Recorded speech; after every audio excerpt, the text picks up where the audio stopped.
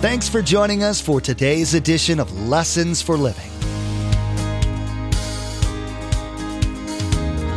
His word so fresh in our hearts abound. His word made flesh in the here and now. A new life is beginning. Lord, let us hear your lessons for living.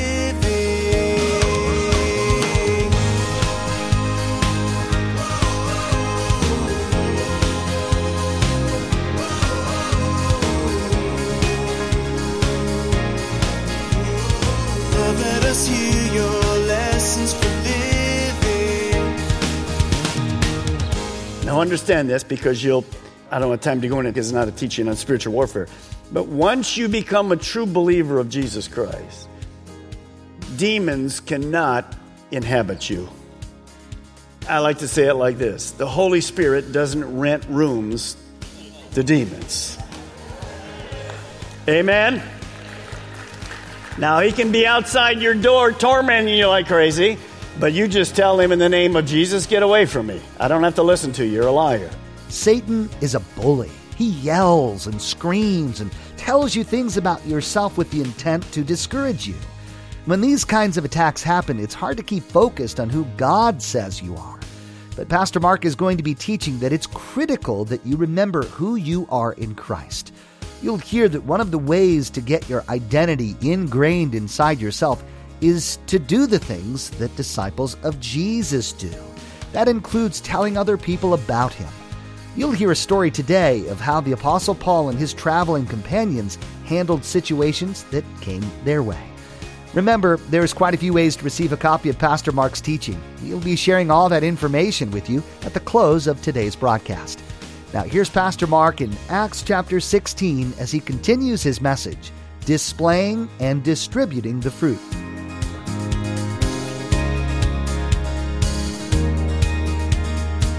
Let us hear your lessons for living. Now, when Paul gets there, and through give and take, he begins to learn that, and who knows how long this took. She probably told him, well, I'm a very well-to-do lady, and I was rich, but these pagan gods were useless, and somebody introduced me to Judaism, that there's only one true God, and I just did that, and I've been doing the best I know how to worship this God, and I'm down here praying, and I have other people with me. Now, the problem was, she didn't know that there was more than Judaism. She didn't know there was a Jesus. You'll have lots of people say to you today, well, are you a believer? Well, I'm a believer in God.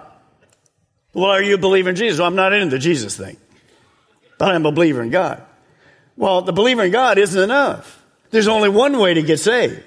A lost person can only get saved if they believe in Jesus. There's no name under heaven by where a man must be saved than the name Jesus. So what's Paul going to do? What do you think Paul's going to do? You think he's going to sing Kumbaya? No, Paul is going to speak. He's going to open his mind. Now let's just stop there for a second. And every one of these services I know are going to be different. I just ask God to help me, and we're just going to travel through this and we'll see what happens. If you're a believer, God opens the door to a person that's a believer in God, but they don't believe in Jesus. How are you going to answer that? See, one of the things you told me is, I don't know how to witness. Well, how are you going to answer that? You ought to be able to look up some verses in your Bible. Very easy to go. I mean, we have the internet. Lord, help us. Just put in there how to introduce a person to Jesus who doesn't believe in God. Paul's going to build a bridge from God to Jesus. How can Paul build a bridge from God to Jesus? What kind of experience did Paul have? Why did God bring Paul to this Gentile Jew worshiper of God who didn't know anything about Jesus? Why did God bring Paul there? You're going to see it in a moment. It's called a personal testimony. See, Paul's going to begin to say to her, well, that's good. I like that. But it's not enough. So the first thing we see in the fruit from Paul is bold witness. He is opening his mouth, and he's going to say to her, I was a worshiper of God until Jesus came to me on the road. In fact, I didn't even believe in this Jesus. My worship, I discovered, was incomplete. So Paul's going to share two things. Here's the first thing I want you to write. Our personal testimony is a powerful witness. Somebody liked it, I guess, whatever. So understand what that means. One of the greatest things you can do to a person who observes that your life is different is say to them, here's how I got where I am. Here's how I got there. Now, here's the great thing about a personal testimony. You can't get it wrong. Amen? You can't get it wrong. It's your testimony. I can't. No, it's your testimony. So what would Paul have done? Gone through Acts chapter 9. He would have shared all of these things. Now here's the second thing. Then he's going to present to her the gospel. The gospel then is a powerful witness. See, faith comes by hearing and hearing by the word of God. So here's one that you need to understand. Romans 1:16. For I'm not ashamed of this good news about Christ. Paul wrote this. It's the power of God at work, saving everyone who believes. We're going to see three different kinds of people, and everyone that believes are going to become believers. It's open to them. The Jew first, of course, that's what Paul did, and then to the Gentile. So what is the gospel? It's simply good news that man who is lost, women who are lost, dead in their sins, any of them can experience the forgiveness of God and the guarantee of heaven simply by repenting of their sins and believing on Jesus Christ. So Paul would have told them about Jesus. Now, understand what I just said to you. Anyone can become a believer. You're going to see three different groups of people. You actually see a rich person who's a believer in God. Then you're going to see two other kinds of people, which kind of give us a broad spectrum of who can come. But anybody can come to Jesus. Now, a person who says, I'm good enough, can't come. There's nobody that can be good enough. And here's the other side. There's nobody that's bad enough that they can't come. So both. So notice, first thing Paul does, he shares his testimony, then he shares the gospel. You need Jesus Christ. And we don't know all the things he went into, but I'm sure he did. Well, that's all that we're responsible for. You say, well, Pastor Mark, what happens then? What if the person doesn't accept Christ? So, all I can do is do what I can do. So the next part you see in that verse is what God does. Look at it. Verse 14. The Lord then opened her heart to respond to Paul's message. See, once we do our thing, God does his thing. In response to Paul's bold witness, God opened her heart to salvation. Here's the first thing I want you to write in this individual. Three people that you're going to see. Number one, a God-fearing, lost religious woman. That's who she was. A God-fearing, lost religious woman finds Jesus and is saved. Found people, find people. Say it with me. Found people, find people. That's exactly what Paul did. So we don't know if the other guys interjected, probably, I'm sure. But Paul would have been probably the main one. So here's a good religious person. So this is a good religious person who is worshiping God. She's incomplete in what she knows. Paul completes it. Found people, find people. Now, what happens after that? Look at verse 15. And when she and the members of her household were baptized, she invited us to her home.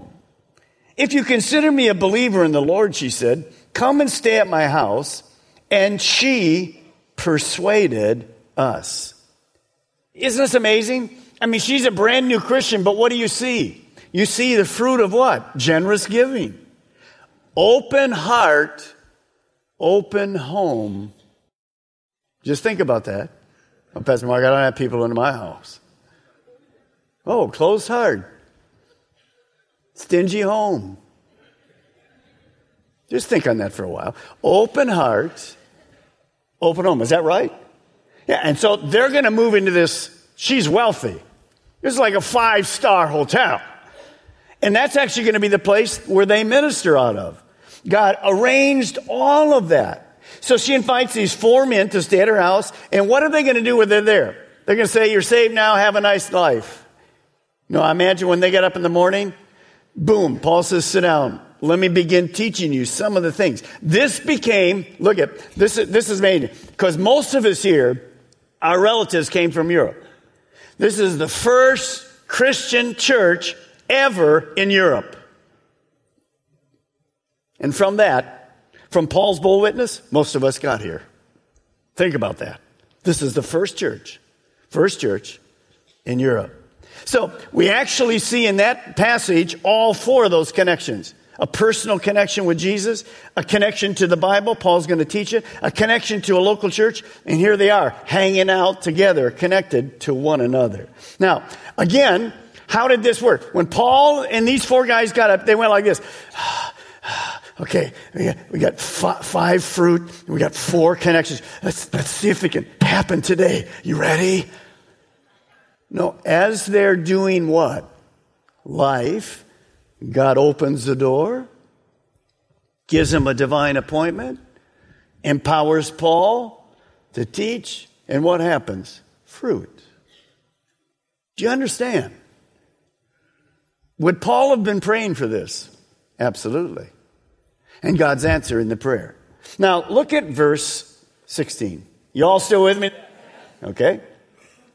Once when we were going to the place of prayer, come on, Paul. I mean, like the next Sabbath you're going to church again? Hello?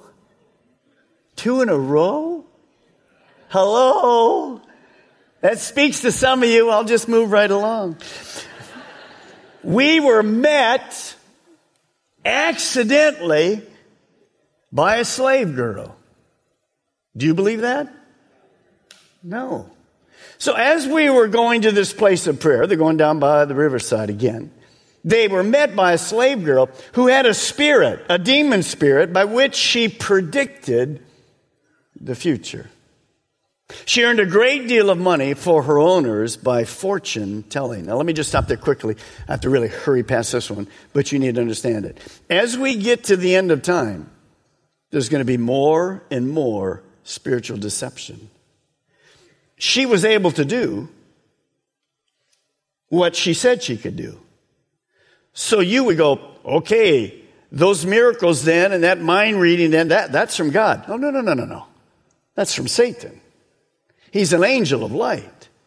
He can do amazing things, and you're going to see more miracles happening as you go. And that's why you need to be connected to a church, because your shepherds can watch out and go and say, whoa, don't go to that revival. Special Margaret's a miracle. Satan performs miracles. He's very powerful. So you have to be careful. So the reason they were making money is because she could make those predictions. Now, as they're going to church, as they're doing life, God arranges an encounter with this girl who's enslaved by her owners and enslaved by a demon. Through this demonic influence, she's able to tell fortunes, many of them true, which brought the owners, not her, lots of money. Spiritual warfare is real. Not only is there a real heaven and a real hell, there is a real God and a real Satan. Now, she wasn't only enslaved by the demon, but you need to understand this, and you can't really use this verse that often with people who are lost because they don't understand it, but you need to understand it. Jesus says this, I tell you the truth, everyone who sins is a slave to sin. You see, unbelievers, and you remember maybe when you were, if you were older and then came to the Lord after a life of sin, you thought you were free to sin. No, you weren't free to sin. You were driven to sin by Satan. He captured you. You're not free. He who the Son sets free is free indeed. But Satan is the one who actually puts us into the slavery. So much so that he uses that false advertising. Sin is fun. He forgets the second part of it for a season. And then we learned that choose to sin, choose to suffer. You'll never hear that from Satan. Never. So understand, this girl, what is she going to do now that she meets these guys? Well, over the next few days, we don't know how many days it is. Look at verse 17. This girl followed Paul and the rest of us. Remember, Dr. Luke is writing this, shouting, "These men are servants of the Most High God who are telling you the way to be saved." If you want to know what you're supposed to be doing, you can just underline those words. She's 100% right. What should I be doing? Notice what she says. These men, just put your name. Mark is a servant of the Most High God, and Mark is telling you the way to be saved. That's what a disciple does. Now, the problem is, even though that's a perfect example of what a disciple of Jesus does, remember, found people find people. That's what we're doing. We're telling people how to get saved, how to be found. The message was true, but the messenger wasn't related to the message. She's not in the kingdom of God. It's great deception. It's true, but she's not related to the message or to God. See, Satan is a great deceiver. These were Greeks who believed in many gods, but Paul had come to share about what God? One true God and salvation. Do you know what happens today with us? And don't take this political, because it's in lots of places around the world. Cults like to mix Jesus and God in with their weird teachings. So you read that, and pretty soon you go, whoa, they're a believer. But very often when you see the Jesus, who they're talking about is not the Jesus we know of the Bible. Far from it. So this is not new. This is way back then, before there was that kind of politics and all the rest of the cults do this because Satan is a great master of what? Deception. Be careful. Verse 18. She kept this up for many days. Finally, Paul became so troubled that he turned around and said to the Spirit, "In the name of Paul, I command you to come out of her." Don't try that. Don't ever put your name in there. The demon will come upon you, tear you up one side and down the other. Notice, in the name of Jesus Christ, I command you to come out of her. He didn't speak to the girl. He spoke to the demon. Now, some of you say, Pastor Mark, come on now. Like, we just got through Halloween. I get that. I mean, the scary movies are still on. I like to understand that. That's not real. It's more real than you pinching yourself right now. He didn't speak to the girl. The girl couldn't do anything. She could not free herself. She's possessed by a demon. Well, when Paul did this, what was the result? Look at the verse of 18. What was the result? At that moment, what? Why did the Spirit leave her? The name of Jesus. Paul let this go on for a number of days. He was troubled. That word trouble means he was pained. He was deeply grieved. He sees a young girl, you can imagine it, who's controlled not only by ungodly men, who knows what was happening with that, but controlled by this demon. So he's grieved. And over a number of days, we see a couple things of the fruit of godly character. What is the fruit of godly character? Love, joy, peace, long-suffering, gentleness. Here's what we see. Love. He looked at her and he loved her because he could see that she was in need of help and couldn't help herself. And the second thing, it took him a number of days and he didn't lose it. Another fruit of the Spirit, sometimes we have trouble with this, self-control. He didn't lash at her. He didn't lose his temper. He loved her. And then in the right timing, he just came to her. So he spoke to the demon. It came out of her. So another fruit that you see there is the fruit of good works. Good works, casting out demons in God's power. Ephesians 2:10 says, before we came into being, God already had good works for us. This is not an accident. And now understand, the whole city is watching this. As they're watching this, what did they discover? Paul's God is greater than this demon or this pagan god or whatever. Paul's God is greater. That's a great picture. So at the end result, what do we see? Next thing you want to write, this is the second person you want to write. A lost girl in bondage to Satan. She's lost. She's in bondage to Satan. Finds Jesus. She's not only saved, but first she's freed, and then she's saved. Now understand this, because I don't have time to go into it because it's not a teaching on spiritual warfare. But once you become a true believer of Jesus Christ, demons cannot inhabit you. I like to say it like this. The Holy Spirit doesn't rent rooms to demons. Amen? Now, he can be outside your door tormenting you like crazy, but you just tell him in the name of Jesus, get away from me. I don't have to listen to you. You're a liar. Now, we don't play with that. You don't play around with that. But you don't ever have to worry. Once the Holy Spirit's in you, forget it. Forget it. He's there to stay. Praise the Lord. All right. Now, let's say it again. Lost. Boy, that's terrible. All right. This is like 4 words. Found. Good. Good job. Now understand, what if Paul would have been passive? He would have gone down by the riverside and said, well, there's some ladies there. They're singing. There's no guys there. This isn't where we need to be. Let's move on. What if he comes to the girl and says, look, I'm on my way to church. I don't have time to talk with you. Just keeps going. See, we have to be intentional.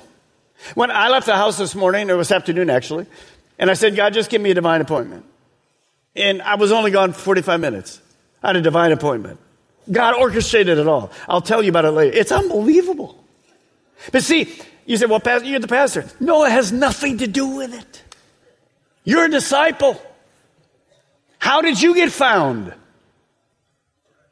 Somebody found you. Divine appointment. So after all of this happens, look at the next verse, verse 19. When the owners of the slave girl realized that their hope of making money was gone. Now that's a freed person, freed forever. Hallelujah. They seized Paul and Silas, and they dragged them into the marketplace to face the authorities. Now I don't have time, but the next verses we see that all of a sudden they're going to land in jail.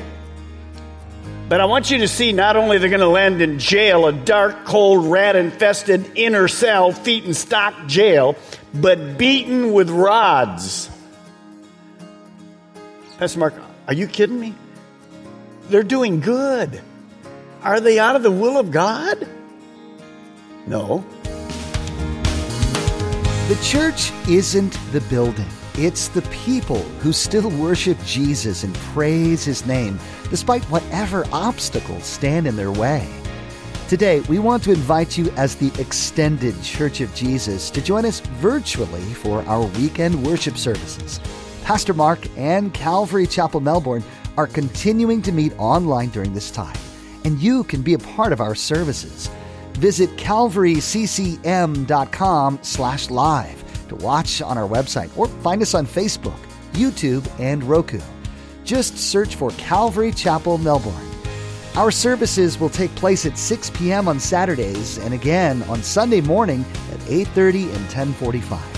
For more information or to find links to our stream, visit calvaryccm.com. While you're there, be sure to check out Pastor Mark's teachings from this series and feel free to share them with your friends and family. We also have devotions available under the Connect tab, and you can visit our social media pages as well. All this can be found at our website. Again, that's calvaryccm.com. As we wrap up our time with you today, we'd like to ask that you continue to pray for our country and for those around the world who are suffering during this pandemic. Please lift them up to the Lord and pray that his name would be magnified in every corner of the earth. Please pray for our leaders as well and for your brothers and sisters in Christ. If you feel led to support Lessons for Living financially during this time, we would be grateful. You can donate online at calvaryccm.com. It's all for today. Thanks for tuning in to Lessons for Living.